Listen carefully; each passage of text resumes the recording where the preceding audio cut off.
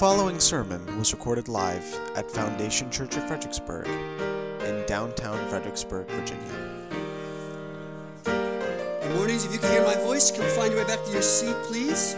And if you have your Bible, please open to the book of Jeremiah, chapter 11.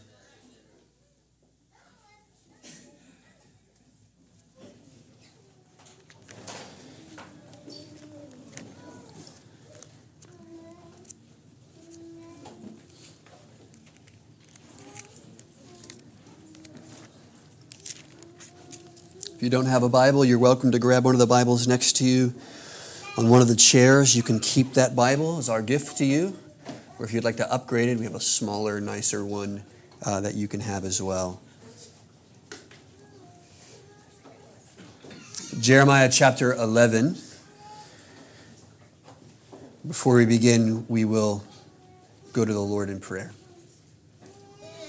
Just pray with me. Father, thank you for this morning and for the opportunity to gather with your body. We are thankful for those who are here. Thank you for health and the beauty of creation on a day like this. Reminded, God, of the majesty and the terror of creation in the midst of a storm followed by a beautiful spring morning. God, would this same reminder of beauty and majesty be felt and admired this morning as we look to your word. And over the next 45 minutes, God, would we be careful to hear from you as you speak to us through your word, as you spoke to your people through your prophet Jeremiah. Speak even now to us by the Spirit. Help us to understand and obey it. Illuminate our minds to receive it. We pray for those who are not gathered with us, those who normally are here, but work or life or sickness has kept them away. God, we pray that they would be encouraged and instructed by your word. And for those, God, who are not gathered with the body, though they should be, but have been kept by sin, we pray that you would graciously but sternly, Lord, rebuke them in their sin, confront them, that they may be restored both to you and to the church for your glory. And now we pray, God, that you would give us our hearts and our minds an ample room to hear and to take in, to receive, and to cherish that which we will be receiving today. We love you, and we pray in Jesus' name. Amen. Jeremiah chapter 11. Last week we ended in verse 17, so we're going to pick up in verse 18 and read there through the end of chapter 12. So chapter 11, the book of Jeremiah, chapter 11, verse 18, through to the end of chapter 12. Recall this far in Jeremiah, the prophet has been warning Israel of the impending judgment at God's hand by the Babylonian army that now is creeping towards the gates of Jerusalem. They're in the southern tribe of Judah. Several times God now has warned them that if they do not repent, the armies of Babylon will take them into captivity. And all that which they hold dear and cherish will be thrown away and threatened for destruction. But also along the way, God has kept his promise that as they repent, he will restore them. If they turn from their idol worship, he will welcome them again.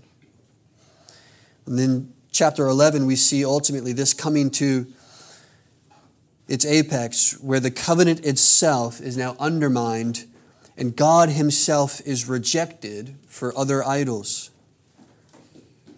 So he turned now to verse 18. Jeremiah writes, "The Lord made it known to me, and I knew. And then you showed me their deeds. I was like a gentle lamb led to the slaughter. I did not know it was against me, but they devised schemes, saying, 'Let us destroy the tree with its fruit. Let us cut him off from the land of the living, that his name may be remembered no more.' But, O Lord of hosts, who judges righteously, who tests the heart and the mind, Let me see your vengeance upon them, for to you have I committed my cause. Therefore says the Lord concerning the men of Anathoth, who seek your life and say, do not prophesy in the name of the Lord, or you will die by our hand. Therefore thus says the Lord of hosts, behold, I will punish them. The young men shall die by the sword, their sons and their daughters shall die by famine, and none of them shall be left. For I will bring disaster upon the men of Anathoth, the year of their punishment. Righteous are you, O Lord, when I complain to you. Yet I would plead my case before you. Why does the way of the wicked prosper? Why do all who are treacherous thrive? You plant them, and they take root. They grow and produce fruit. You are near in their mouth and far from their heart. But you, O Lord, know me. You see me and test my heart toward you. Pull them out like sheep for the slaughter and set them apart for the day of slaughter. How long will the land mourn and the grass of every field wither? For the evil of those who dwell in it, and the beasts and the birds are swept away, because they said, he will not see our latter end. If you have raced with men on foot, and they have wearied you, how will you compete with horses? And if in a safe land you are so trusting, what will you do in the thicket of Jordan? Or even your brothers in the house of your father, even they have dealt treacherously with you. They are in full cry after you. Do not believe them, though they speak friendly words to you. I have forsaken my house. I have abandoned my heritage. I have given the beloved of my soul into the hands of her enemy. My heritage has become to me like a lion in the forest. She has lifted up her voice against me, and therefore I hate her. Is my heritage to me like a hyena's lair? Are the birds of prey against her all around? Go, assemble all the wild beasts, bring them to devour. Many shepherds have destroyed my vineyard. They have trampled down my portion. They have made my pleasant portion a desolate wilderness. They have made it a desolation. Desolate, it mourns to me. The whole land is made desolate, but no man lays it to heart. Upon all the bare heights in the desert, destroyers have come, for the sword of the Lord devours one from the land to the other. No flesh has peace. They have sown wheat and have reaped thorns. They have tried themselves out, but nothing of profit. They shall be ashamed of their harvests because of the fierce anger of the Lord.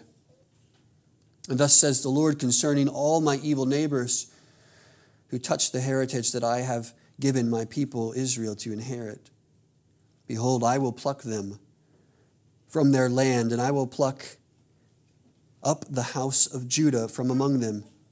And after I have plucked them up, I will again have compassion on them, and I will bring them again, each to his heritage and each to his land. And it shall come to pass, if they will diligently learn the ways of my people, to swear by my name as the Lord lives, even as they taught my people to swear by Baal, then they shall be built up in the midst of my people. But if any nation will not listen, then I will utterly pluck it up and destroy it, declares the Lord. This is the word of the Lord, and thanks be to God. The main idea this morning is that the ground of our confidence, the ground of our hope, the ground of our obedience is a trust in God for who He is, what He has done, and what He has promised. Jeremiah faces a crisis of vocation. Here he's been sent by God, called by God, set apart even before he was born to be a prophet to the nations, to speak and proclaim the truth of God, not only to Judah, but to all nations, declaring the coming vengeance of God. And he learns by God himself of a plot against his life. And as you might expect, as any one of us might have done, we begin to question our choices. Have we really made the right choice to put our neck out for the Lord? Jeremiah is there in the middle of the city proclaiming God's truth, that God is angry against the sin of Judah, that Babylon is on its way to overtake it, and that if they do not turn from their wicked ways, they will be consumed by the wrath of God. Certainly not a popular message. And he learns by God's own hand that there is a plot against him, men scheming to take his life, and his confidence begins to wane. He complains to God. This is this conversation between Jeremiah and God about whether or not he is making the right choice to obey God in his calling or to preserve his own life. What we learn from this confidence is that the ground of our hope and our expectation for what God might do within our lives as we submit to his calling, the ground of our own obedience must be a trust in God himself and not in our circumstances. It must be a trust for who God is, how he's revealed himself to be faithful, kind, loving, forgiving, for what he's done for us and all the past faithfulnesses of his life, and ultimately what he has promised to do in his word. We're going to do this in 3 steps. First, we're going to consider Jeremiah's complaint about his circumstances and God's response to that complaint. Secondly, we're going to try to understand the link between our perspective of our circumstances, like Jeremiah's perspective of his own, the link between our perspective of our circumstances and God's purposes in our circumstances. And then finally, we'll explore 6 ways to confidently commit ourselves to a trustworthy God. That's the key verse we're going to focus in on this morning. Verse 20, there at the end. When he prays, O Lord, who judges righteously, who tests the heart and the mind, let me see your vengeance come upon them, for to you I have committed my cause. So we'll explore 6 ways to confidently commit ourselves to a trustworthy God. So we'll consider Jeremiah's complaint and God's response. We'll try to understand the link between our perspective and God's purposes and explore 6 ways to confidently commit ourselves to a trustworthy God. As we turn to the text, there's really 2 larger categories to think about here. First is the uncertainty of obedience. Jeremiah is experiencing the uncertainty of obedience. And then as God responds, we see the certainty of judgment. The uncertainty of obedience gives way to a certainty of judgment. Okay, so in the first section here, verses 18 through 20, we see Jeremiah describe this threat of harm that comes against him. The Lord made it known to me, and I knew, based on God's words, who has shown them the deeds, that he was being led like a gentle lamb to the slaughter. There were plots against him. He had no idea that they were out to take him, but certain people, we learn his own kin, decided to plot against him. It says, let us destroy the tree with its fruit. Let us cut him off in the land of the living, that his name may be remembered no more. Now, why did they seek to kill Jeremiah? We see later in verse 21 that it says that they are their own kinsmen who seek your life. And they say, do not prophesy in the name of the Lord, or you will die by our hands. They wanted Jeremiah to be silent. And the only way to silence a prophet commissioned by God was to run him off or to kill him. Well, up to now, Jeremiah has shown resilience in his ministry. He has faithfully proclaimed God's word over and over again, even at great bodily harm to himself. And yet now he hears something very close to home. His own family is seeking to kill him because of his ministry. They warn him, stop prophesying or we will kill you. Now, the reason for this could be social or it could be personal. We're not told. Certainly, Jeremiah's ministry was controversial. He called out the sins of the nation. He even seemed to suggest that this impending Babylonian captivity was justified, that they somehow deserved it, let alone it being ordained and carried out by God's own hand. Personally, Jeremiah probably would have gravely disappointed his family, who may have felt that it was their obligation to put him to death for the dishonor he caused them. Many businesses and ways of life were tied up in this idolatry and the syncretism that was happening between Judah and these other nations around them. And so this was really a threat to their livelihood, to their way of life, to all that they held dear and worshiped. And Jeremiah comes out and scorns all of them by the word of God that they are sinful and they need to repent. Otherwise, God will judge them. Well, it's hard for us to imagine being so disappointed in our family that we may cause or have caused to do them harm. But this is not uncommon there in the ancient Near East. And even now, today, there are cultures in which dishonor may merit death, according to their own traditions and customs. So Jeremiah learns of this threat of harm against him. But he also has a second complaint we see there in chapter 12 in the first 4 verses, that they seem to go unchecked all the time. These marauders and these unrighteous, wicked people who sacrifice to Baal and who worship false idols, who are profiting from their wickedness, seem to go unchecked by God. Notice what he says in chapter 12, verses 1 through 4.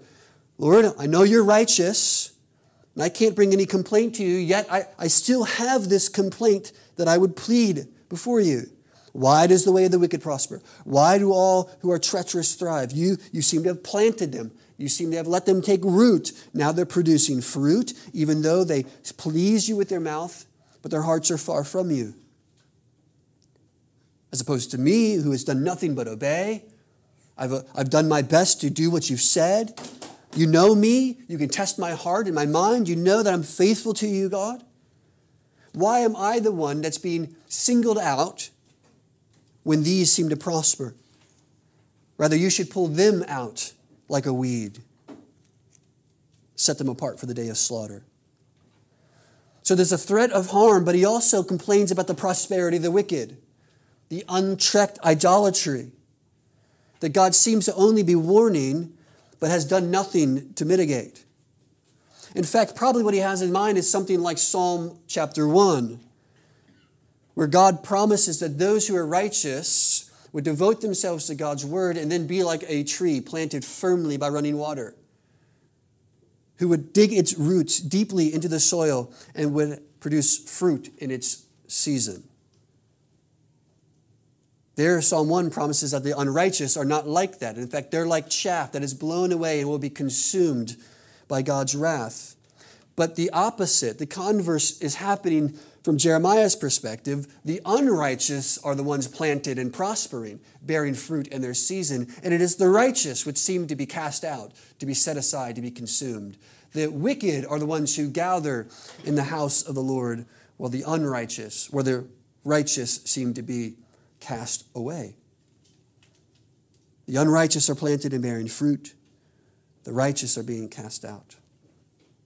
So Jeremiah looks out at his circumstances. He sees the threat of life against him, and he sees the wicked and the unrighteous prospering, and his confidence and his obedience to God is at a crucial point.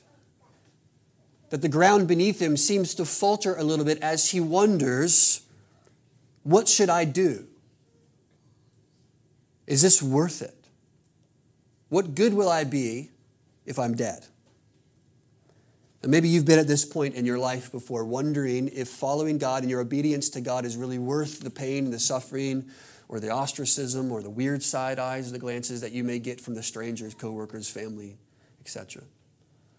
That you've wondered, even if you've never vocalized it in your own heart or your own mind, it would be a lot easier if I didn't just have to do this for the Lord. Or maybe I'm the only one.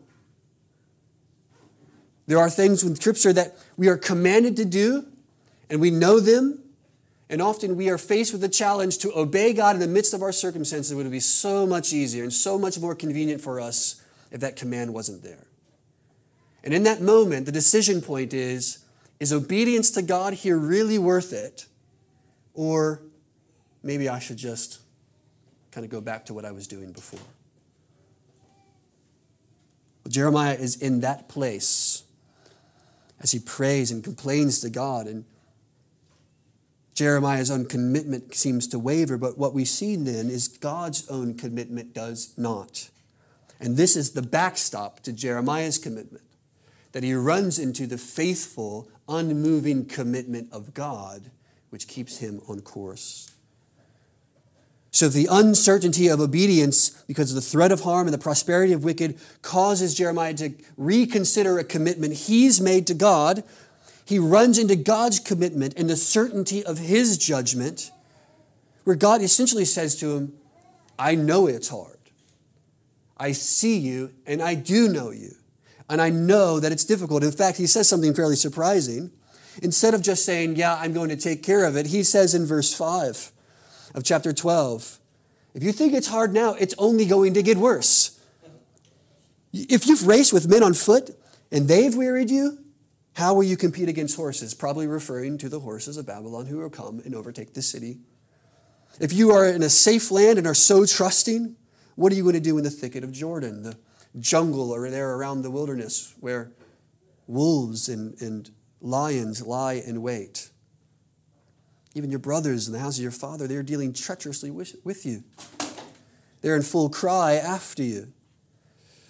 So I know it's hard, Jeremiah, but it will get harder. And by the way, I understand how difficult commitment to a purpose and a cause may be. God is going to reveal his commitment in three ways. First, he reveals in the first 7 through 13 that God is committed always to his own character. He's committed to his own character. He says, I've forsaken my house. I've abandoned my heritage. I've given the beloved of my soul into the hands of her enemies. Now, this is the people, the heritage there is Israel, his covenant people that he's made for himself and set apart for himself. His beloved, he calls her, and says, I have even given my beloved over into the hands of their enemy. That's how committed he is to his own purposes. God is committed to his own character.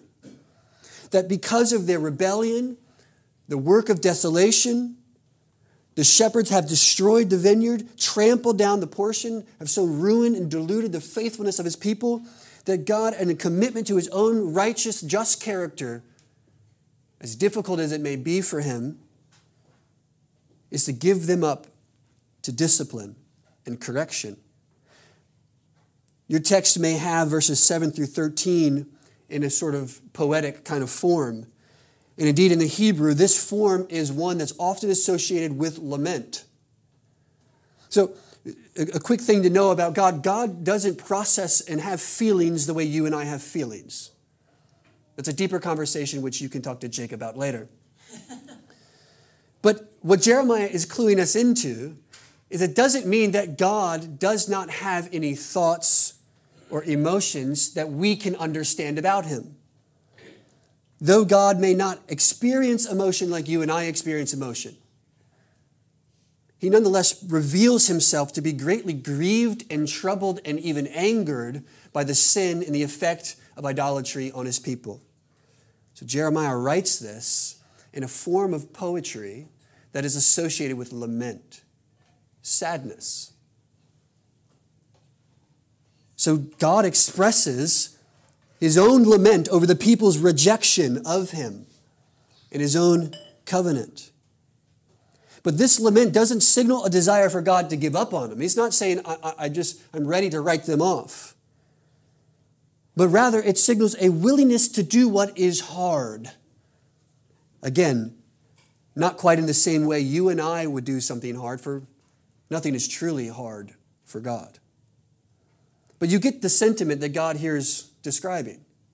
His beloved, he delivers to the hands of his enemies. He will allow them to overtake her, to devour her, to trample them under feet, because he is more committed to his character as righteous, just, as God, than he is simply to overlooking even in the most beloved sins. So God is committed to his character, but secondly, we see that God is committed to his word. Look at verse 14. Thus says the Lord concerning all my evil neighbors who touch the heritage that I have given my people Israel to inherit. This is what he says. Behold, I will pluck them up from their land, and I will pluck up the house of Judah from among them. He's committed to his word. Look at verse 17. If any nation will not listen, then I will utterly pluck it up and destroy it, declares the Lord. So he will say, no, Jeremiah, I hear your complaint. And I understand that you think what I've said in Psalm 1 is not holding fast, that those who are righteous should be prospering, even though the unrighteous seem to be prospering now. No, my word is true. The righteous will prosper. The wicked will be cast away. I will be faithful to my word. Not only will he be committed and faithful to his character as righteous and just, but he is always and will always be committed to his word. For those who seem to be firmly rooted in their wickedness will be plucked up. This is the idea of grabbing a weed, ripping it out, roots and all, so that it may be consumed.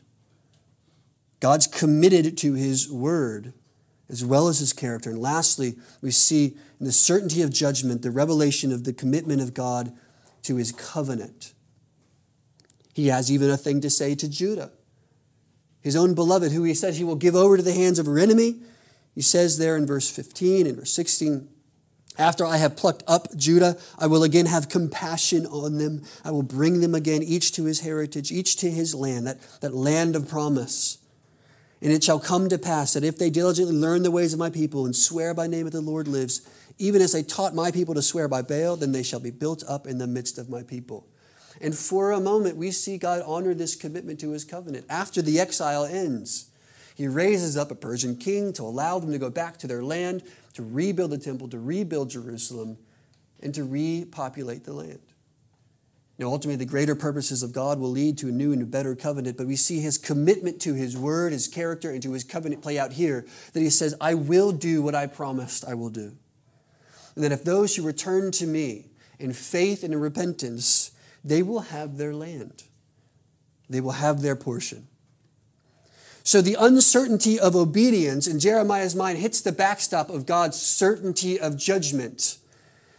And it causes Jeremiah to wonder, okay, if it's worth it to follow follow God, then might I understand his commitment in a new way. The question is, how does Jeremiah go from uncertainty in his mission for God to certainty in his obedience as he hits that backstop against God's own commitment? Well, the link, or the hinge, the fulcrum, if you'd like, between the subjective experience of our circumstances over here and the objective reality of God's redeeming purposes over here, the link between those two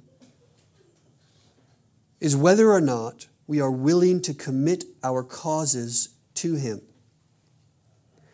What he says at the beginning as he prays to God, for to you I have committed my cause, is the joining link between the uncertainty of obedience on the one hand and the confident obedience on the other.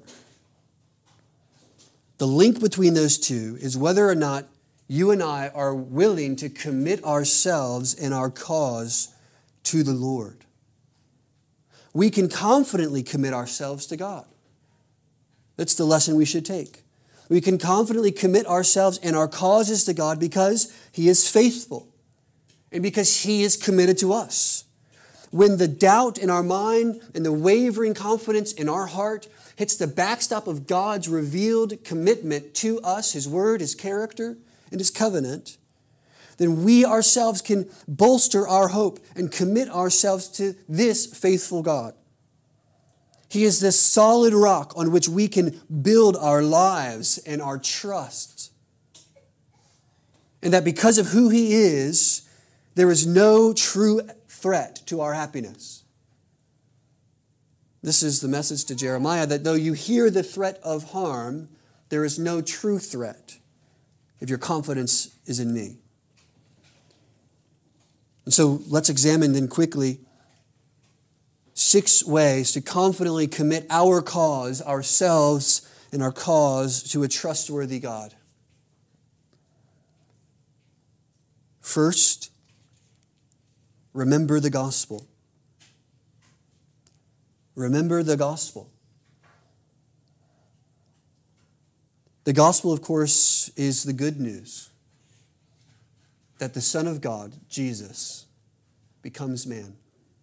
He takes on flesh, though without sin. And he suffers the wrath of God against sin in our place. And whoever believes and trusts in that work of sin-absorbing, wrath-absorbing death of Christ will receive the security and the benefit, not of God's condemnation, but of God's grace, of His mercy, and of His forgiveness. We must start by remembering the gospel. The first step in committing ourselves and our cause to a trustworthy God is to remember that this God has already demonstrated His commitment to us in Christ. Jesus promises this. And John reiterates this in 1 John chapter 4. When John says to his audience, "He who is in you is greater than he who is in the world."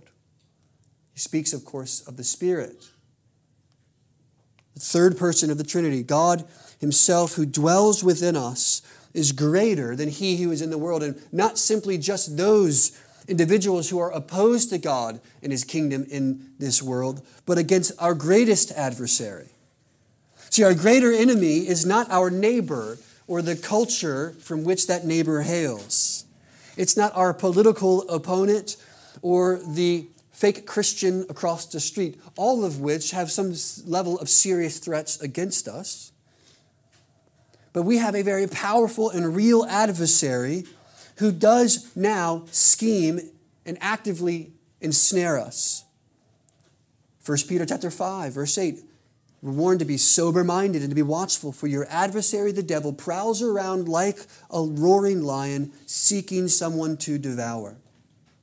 There are warnings all over the New Testament that the enemy, this adversary, lays snares that Christians would fall prey to, and that he would come and devour those who fall into them.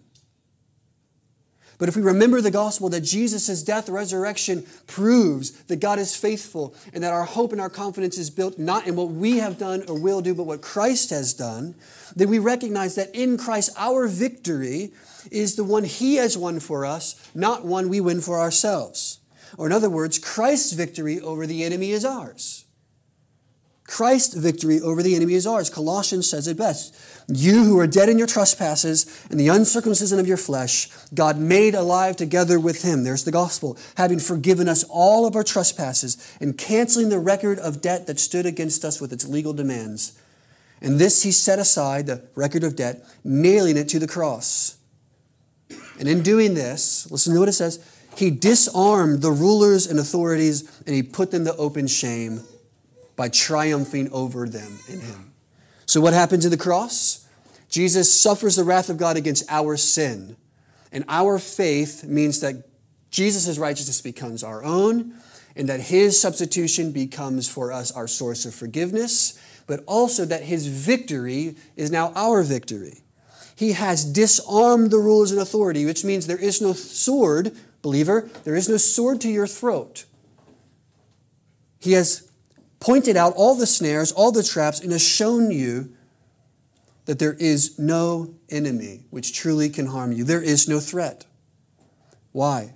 Because He has put them to open shame. Jesus has triumphed over him. So the first step in committing yourself to a faithful and trustworthy God is remembering this gospel. This is the first and most important. But secondly, you are to walk in integrity. You are to walk in integrity. Again, we must remove all instances of duplicity or hypocrisy in our walk by inviting God to test our hearts and our mind. This is what He says in verse 20. O Lord of hosts, who judge righteously, who tests the heart and the mind. Interestingly enough, the Hebrew there is kidney and heart. And again, there in verse 3 of chapter 12, you, O Lord, know me, you see me, you test my heart toward you. The Psalms are also full of this language. Test me, O Lord, for you know my ways are pure. I am righteous before you. And they're talking about innocence or perfection or sinlessness. They're saying, God, you know that I have been committed to you here, that I seek and desire earnestly and sincerely to be obedient to you. You have given me this new heart. You have honored your commitment to me in saving me. And therefore, Lord, you know me. And so we must walk with integrity according to that truth by inviting God to test our heart and mind. We are not to walk in duplicity or hypocrisy. What would it have been like if Jeremiah was guilty of all the same sins of idolatry that Judah was, and yet he answers his complaint before God? It would have been difficult for him to stand, but here he stands confidently that he has given himself as best he could to God's word, and he desires that God would honor that. He doesn't claim perfection or sinlessness, but simply trust. James chapter 4, verse 8 will say that we should draw near to God, and he will draw near to you. You see. Cleanse your hands, you sinners, and purify your hearts, you double-minded. Be wretched and mourn and weep, and let your laughter be turned to mourning and your joy to gloom. Humble yourselves before the Lord, and he will exalt you. So if we ask and invite God to examine our heart and minds, and we say, Lord, test me, show me, and examine where I am faulty in my walking with integrity before you, so that I may be more faithful in your cause. So when we begin to doubt and waver, let us first remember the gospel, but then commit ourselves to be faithful to what he has called us as we commit ourselves to a trustworthy God. We invite him and pray and ask him, Lord, show me, test me, reveal any hypocrisy, that I may walk more faithfully before you. So we are to remember the gospel, to walk in integrity. Third, we must treasure the promises of God over present hardship. Treasure the promises of God over any present hardship. See, an athlete can endure. A chef can cook for hours in a hot kitchen. A mother can labor for hours. All because the coming reward will be greater than their current trial. Romans 8, verse 18, for I consider that the sufferings of this present time are not worth comparing to the glory that is to be revealed. How can people do hard things? They have a greater joy and glory that awaits them. Jesus, again, is our forerunner. Hebrews 12, verses 1 and 2, therefore, since we are surrounded by so great a cloud of witnesses, all these others who have gone before us in faith, let us also lay aside every weight and sin which clings so closely, and let us run with endurance the race that is set before us, looking to Jesus, the founder and perfecter of our faith, who for the joy that was set before him endured the cross, despising its shame, and is now seated at the right hand of the throne of God. What made Jesus able to endure the cross? It was that there was a joy set before him. What was this joy? It was the joy of obedience to God. It was the reward which he knew he would accomplish and secure. Not only God's pleasure, but the salvation of his people for whom he would die. That was joyful to God. Now, this joy doesn't mean that he didn't find it difficult. We see in the garden him even praying as he began to experience the separation and wrath of God. And yet he was able to endure the cross and despise its shame because there was a joy. So friends, as you commit yourself to God, not only remember the gospel and Jesus' own joy, and ask God to show you how you may more faithfully walk in integrity, but then grab these precious promises of God and his word and treasure them more than your circumstances. Let them show you that behind this difficult circumstance is a greater reward that awaits you. It may come immediately or it may come in eternity, but it is yours. As the hymn once said, behind every frowning providence hides a smiling face. So treasure the promises of God over present hardship. Fourth, simply put, stay sane.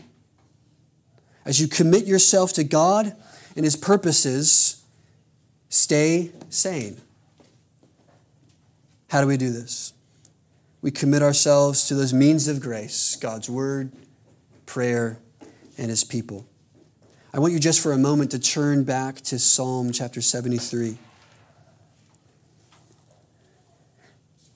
There's a similar crisis of faith here in the psalmist. Psalm 73. Truly God is good to Israel, to those who are pure in heart. But as for me, my feet had almost stumbled. My steps had nearly slipped. What happened? For I was envious of the arrogant when I saw the prosperity of the wicked. Sound familiar?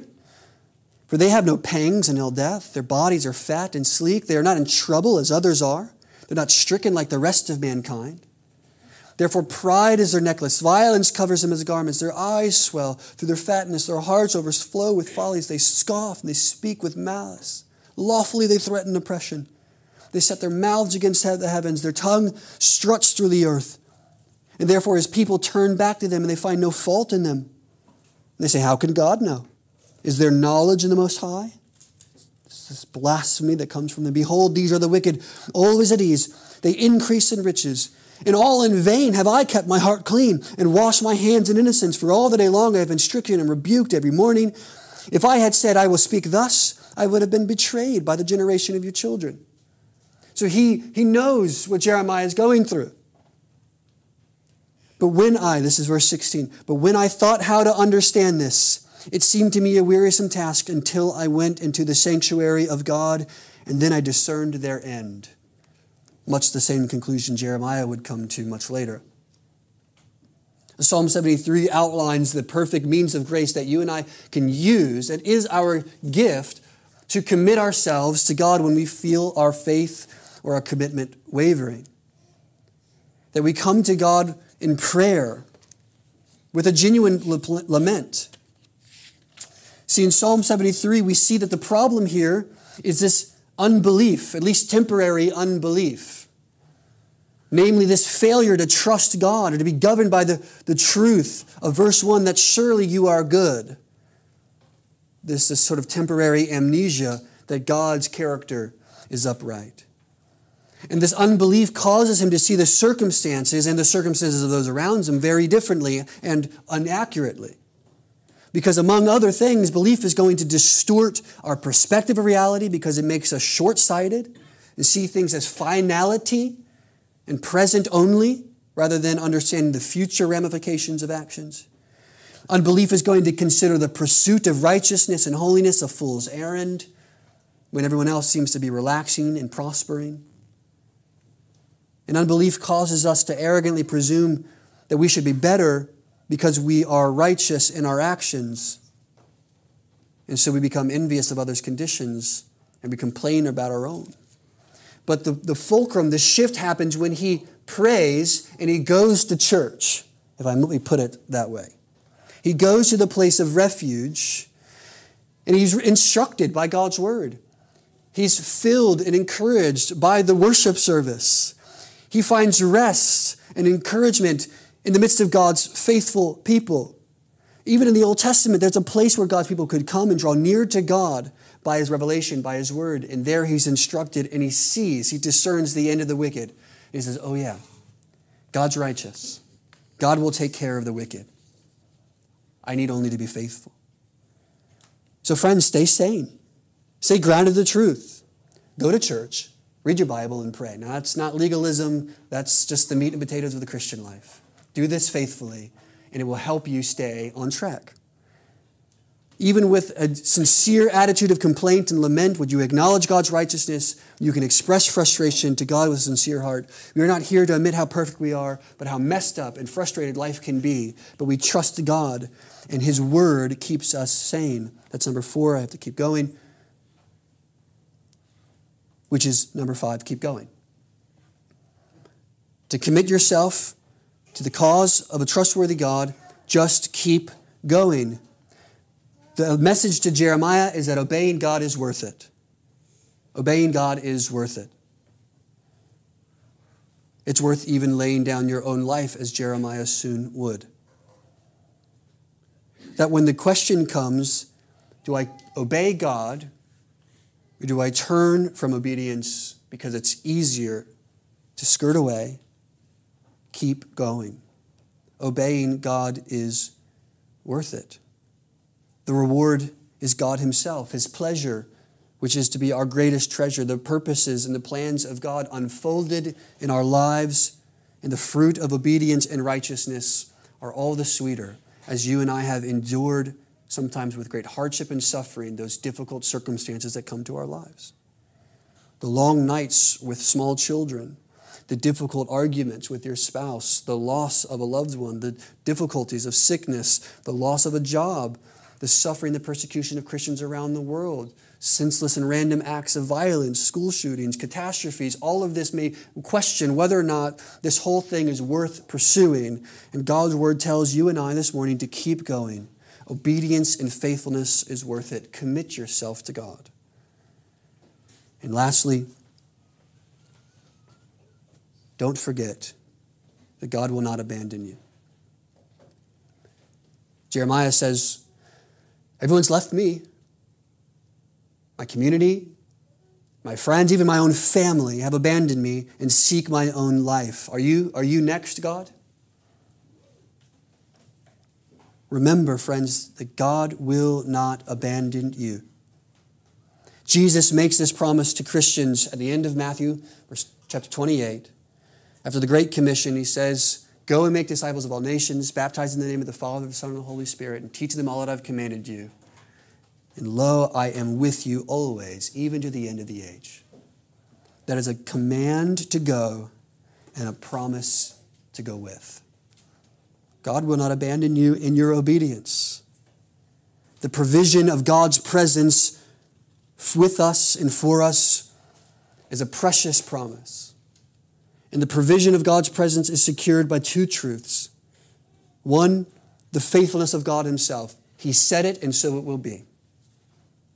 But secondly, the provision of God's presence is secured by the crucifixion of Jesus Christ. His own death is the means by which God's presence is secured for us.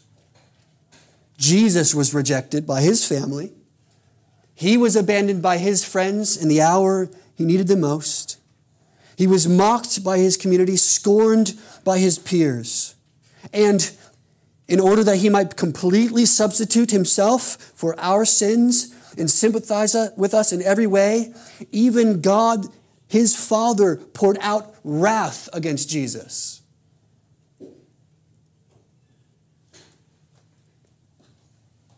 All of this so that he may secure for you and I God's precious promise of presence. Christian, if you're here this morning, you have the Spirit, which is the seal and the guarantor of our faith. That's what Ephesians tells us.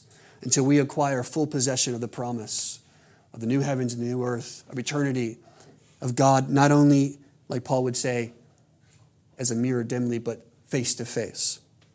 The Spirit is the very presence of God in your life, which commends you well to go to God in trust.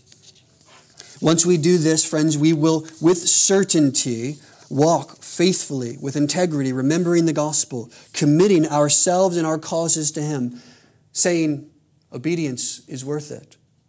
Not for the praise or the accolades we get from other Christians clapping their hands silently, cheering us on the sidelines, but for the reward of God's good pleasure and the reward of God himself.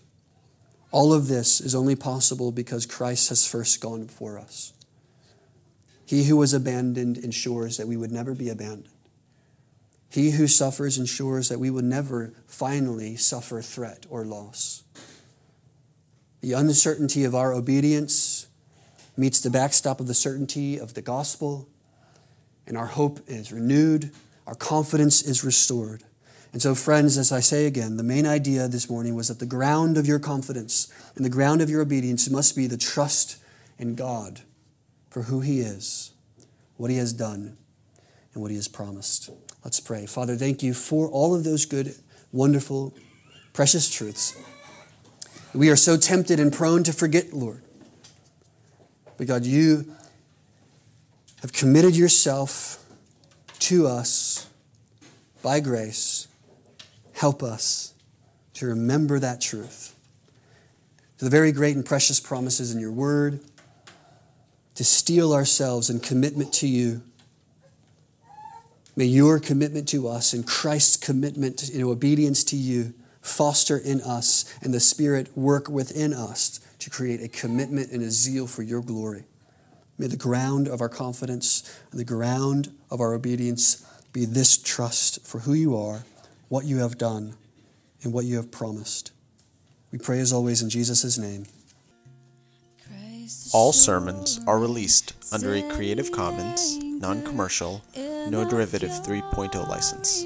If you would like to learn more or listen to past sermons, please visit us at foundationfxbg.com. Have all been torn, and the suffering and the sorrows, where my sinking hopes of you, I will hold fast to the anchor, it shall never be removed. Christ the sure and steady anchor, while the tempest rages on. When temptation claims a battle, and it seems the night has won, deeper still then goes the anchor, though I justly stand accused, I will hold fast to the anchor, it shall never be removed. Christ the shore